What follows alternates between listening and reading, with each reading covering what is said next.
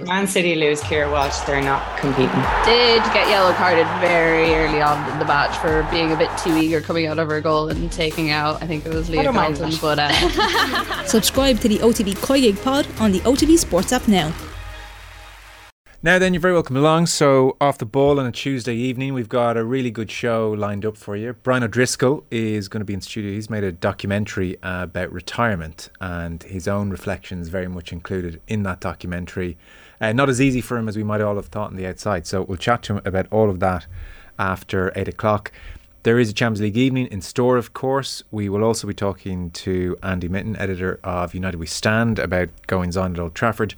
And also with us in the football show later on this evening, Bryn Law. You might know Bryn, Sky Sports News journalist for many years. He's also based in Wrexham.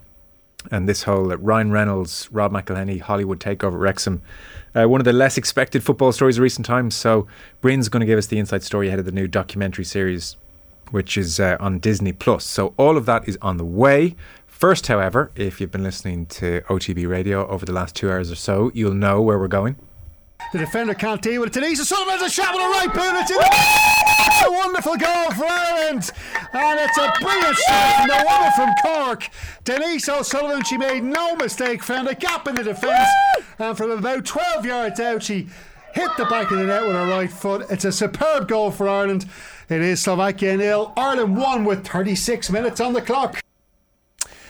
Yeah, there we are. So Ireland 1, Republic of Ireland 0. Stephen Doyle, Graham Gartland calling the shots, and that was how it finished. And they've stayed on to offer their thoughts. Sitting up, look at you sitting up straight, fixing your shirt. Pull it down over the belly. Yes, Mr. Malloy. To you straight away. That was coming on camera. I told you we weren't on. I've been working out as well, Graham. Never have two men sat up straighter. Is this what it was like back in the class? Yeah. Doyle, sit up straight. So, what are we saying about that game? Well, the last game I did on commentary of this Irish team was against Georgia, that ended in a 9-0 victory. And it was hard to, it's hard to analyse those big wins because there's so many goals. The other team are much weaker. But you got to think about it like this, Joe. I know some people were saying, look, on the face of it, it wasn't a great game. No. It wasn't a very entertaining game. That's fair enough, okay? There were flashes of good play from Ireland, I thought, in the first half. But you got to put it into context. They went into the game against Finland, looked a bit nervous, got the win that they needed. That put them through to the playoffs. That's grand. They knew today they just had to win this game to make sure they got into the top 3 of runners-up, and that meant that they would bypass round 1 of the playoffs and just had to play one match, and that one match could get them straight into the World Cup in Australia and New Zealand. So they just needed 3 points today, and they went out there and they just got the 1-0 win that they needed, and they were very professional in the way they saw the game out, I thought. And you're not looking for brilliant performances at this stage of the campaign. You're just looking for the 3 points that get you where you want to go. Yeah, so they've beaten Slovakia, and as Stephen says, the headline news is that means they can skip the first round of the playoffs when they start in October. So they're straight into third place of all the group runners-up. So it saves 2 playoff matches in 1 week and therefore gives them much bigger chance of making a World Cup. Graham, your thoughts on the game? Slovakia are Ireland are a better team than Slovakia, so you would have expected them to win. But I mean, it's stodgy, it's away from home. It's a bit warm. We were talking to the reporter over there as well. Listen, Ireland weren't at the most fluid. There was a massive change once Ireland went 1-0 up in how they approached the game. They stopped playing out from the back. Brosnan kicked long, I think, bar one kick out in the whole second half. But again, they took their chances. They had a lot more chances in the game than Slovakia had. They had Kate McCabe's volley is unbelievable. If that goes in, you're still talking about it. So they had moments in the game that were really of high quality. We just didn't see it often enough. But in terms of just being and going and doing a professional performance, I think they're doing that away from home. And if you offered them that before the game, they would have taken it. Like you said, can they be better in possession? Yes, of course. But their work rate off the ball and their game plan to stop Slovakia counter-attacking on them was executed really well. And how much do you read into them not quite clicking in possession? Or I saw Karen Duggan even at half time in RT saying they lacked ambition on the ball. She thought she wanted more from them even in the first half in terms of being in possession. Like, you've been there, you've done it, you know what it's like. And Stephen says, well, look, and a lot of us would say it, well, this is about just getting the result, get the 3 points, don't worry about performance. But at a certain point, do we have to start looking at those aspects of the performance, like in attack, and say, well, this isn't going to serve us if we're going to come up against it, and if we're not better in the ball, it'll catch us. They've been a counter-attacking team, so it's hard to then change into a possession-based team. That's very hard thing to do, just switch it on. And then when you're winning as well, you tend to be a bit more protective about your pass. That one looks a bit riskier. I'm not going to drive through there in that gap. I'm just going to clip into a channel and we get up the pitch, because we know that Slovakia mightn't have the quality to get out. But in terms of being brave and controlling games, if you want to try and beat some of the bigger teams around you, you might need to adopt that approach of right, or else you adopt the approach that we're going to be a counter-attacking team, and that's what they do. But the other thing as well, Joe, I think should be noticed, because there was 4 players that started the match last Thursday were ruled out through injury and suspension. Another key player that was missing for both games was Niamh Fahey. And Niamh Fahey plays on the right of the back three. She's the ball carrier. She takes the ball out from the back. So Claire O'Riordan had to come in there today. It was only her 5th cap, I think it was. She's very inexperienced. So I suppose you have to play to your strengths. And we didn't have our ball carrier from the back three there, Niamh Fahey. So I think it was important just to protect Claire O'Riordan to a certain extent as well. And you've got 2 experienced campaigners there, Louise Quinn, Diane Caldwell. Caldwell's 33 now, so maybe not as mobile as she would have been. And Louise Quinn she's the anchor of that back three, so can't really get forward too much.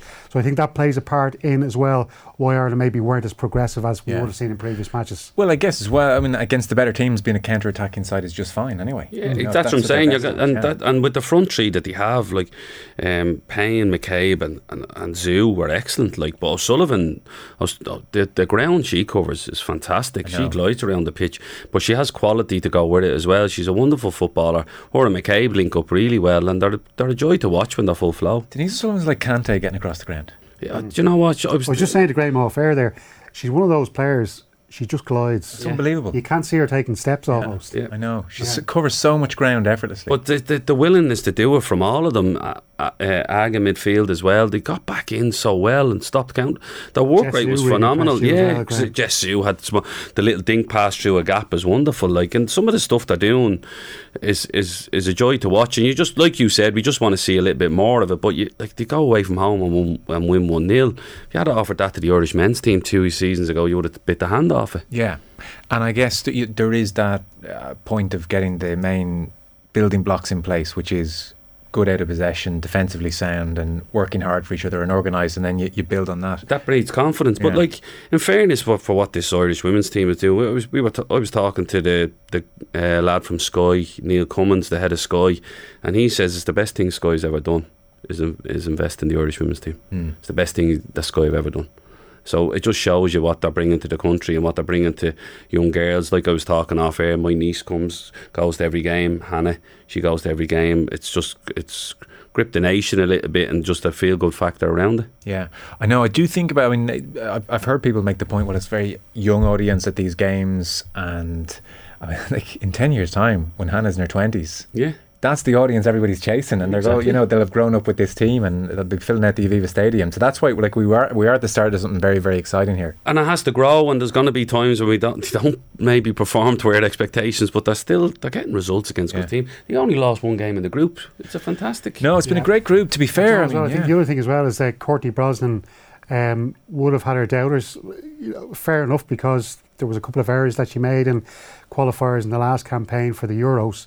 She kept 5 clean sheets in 8 games in the qualifiers. Massively improved. Progress. Like, I was a doubter. You could not be a doubter. You'd have to have had your... She's been so good this campaign. Yeah. It's dead right to mention her. On Jessou, so she got player of the match as well. Yeah. She's a very young player still. She's born in 6th of June 2002, just to make everybody feel a touch old. She's recently moved to West Ham. She's really lively. Yeah, she's excellent, and you touched on it, that she came through a Shelbourne as well, and they've produced a few. I think Kiernan as well followed her, and she was excellent. They're full of running, but not even that. She showed some quality in the first half. I think she chopped the centre back 3 times, and I was trying not to shout into the mic, because she just turned her inside out. And then that, like I said, that little clip pass through into McCabe is just such inventiveness. But there's no fear in the younger players coming through. But again, Kate McCabe's on the screen behind us. She's led the way in terms of being willing to take the ball in tight spaces. Her balance is fantastic. Her little sister is coming through now as well, so you might see 2 McCabes in the Ireland team in the next 5 years. Katie McCabe got roughed up tonight. Yeah, she took a couple of heavy challenges.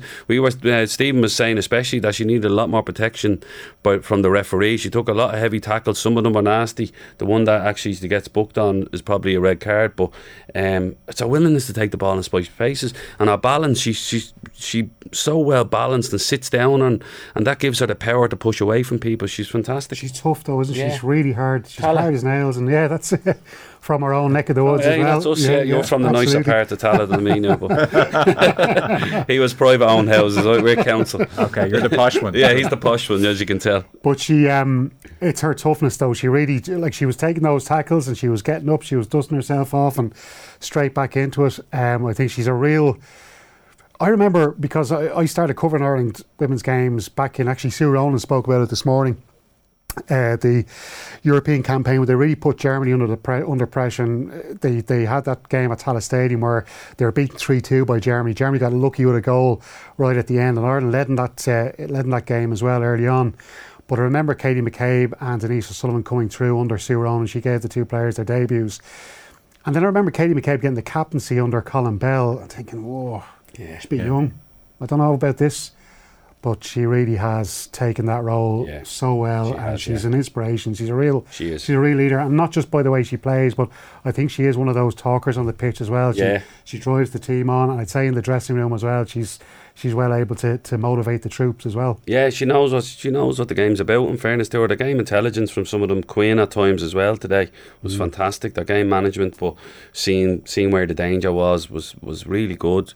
Like you said, the tactical game plan that Vera Powell puts in was excellent as well, and it gets them the win. And for people who didn't see it, Graham, it was pretty much a 5-4-1, keep things tight. That was the plan. Yeah, but more so that was, I thought it was more of a 3-4, at times it was a 3-4-3 when McCabe and Zoo were pushed high and Payne down the middle, and then allowed the wing backs to just back up the play rather than run beyond McCabe and Zoo. But anytime they lost possession, they were able to get in the contact. They were able to get in contact with the back three really quick, and then it became a 5. So you're right in that sense, but there was a lot of the times when it became a 3-4-3 in attack and play. But that we were talking about the goals, saying that when McCabe broke or Zoo broke, they weren't getting enough bodies into the box, and maybe O'Sullivan needed to be the one that gets into the box and for cutbacks, and that's where the goal comes from. Don't mean to brag, but we did call it, didn't we? No, absolutely. And don't mean to, I should mention as well, because you mentioned Heather Payne in there, and Heather Payne, that was her 29th cap today. She's only scored one goal now. She's a centre forward that plays as wing back. She switches between the two positions. People look at that record and go, "Oh, she's no use." But every game I see Heather Payne playing in, she sacrifices her game for the team. She's absolutely brilliant. That lone striker role, it's so hard to play. But again today, she was battling away. She was holding the ball up, bringing teammates into play. She's from Roscommon.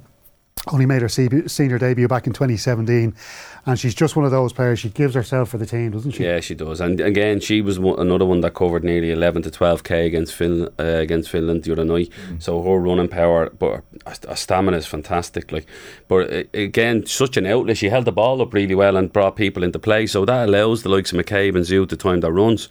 But yeah, she's an outstanding in terms of relief for your back line. Anytime they clipped hopeless balls into corners, she was the one chasing them and getting throw-ins and stuff. And the hold-up play was good. Yeah, it was. Very calm in possession and understands the importance of bringing others into it. So, Stephen, big picture, to do what they've done in this group is exceptional by the previous standards of Irish teams, and now they go towards this playoff stage, and things do have the potential here to get very complicated, I know, but they've skipped that first playoff game, so that saves 2 games in a week, which is obviously important. This will be 11th of October? 11th of October, give or take. It's basically we've got 9 groups, so 9 runners up. 6 of those runners up will now have to play each other in one-legged playoffs, and then the winners from those 3 matches go on then to round 2, where they'll meet Ireland, Switzerland, and it's either Netherlands or Iceland. They're going to play this evening. We'll see which one of those finishes second in that group.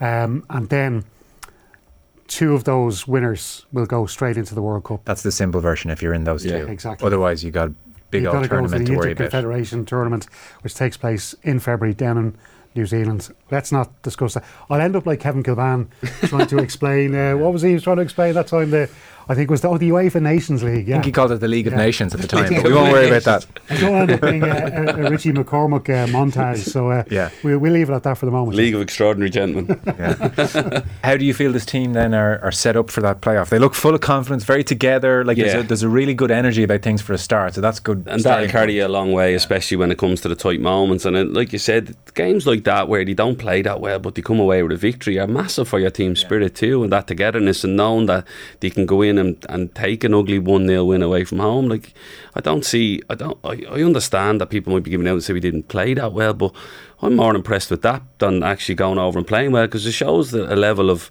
sort of professionalism and cuteness and ruthlessness in a game that you need to go away and win away from home. Because sometimes teams on the up or average teams have to play very well to win. Yeah. And it's nice that they're getting into a space now where they really are in a good habit of getting the job done regardless of how they do it. That's 2 in a row exactly now. Because you only have to go back to the last campaign when they had that game against Ukraine, which they had to win. Yeah. I don't know, poor old Katie McCabe, she missed a penalty in that game, and it was one of those matches where they were expected to win and they didn't win. Yeah. Today they go in, and Thursday as well, play Finland. Maybe not expected to win that match so much, but today they're expected to win that game, and they did it with all that pressure on them, and they come through flying colours. Yeah. Winning when you're supposed to win is tough, when all the pressure's on you, especially away from home. I would think as well. That's harder to win than being an underdog, when all the expectation is on you to win the game, because you know that the other team is going to give you everything, because they're playing with this heightened sense of, if we win it's a bonus, but if we don't we're still okay. But when all the pressure's on you to win, it's tougher.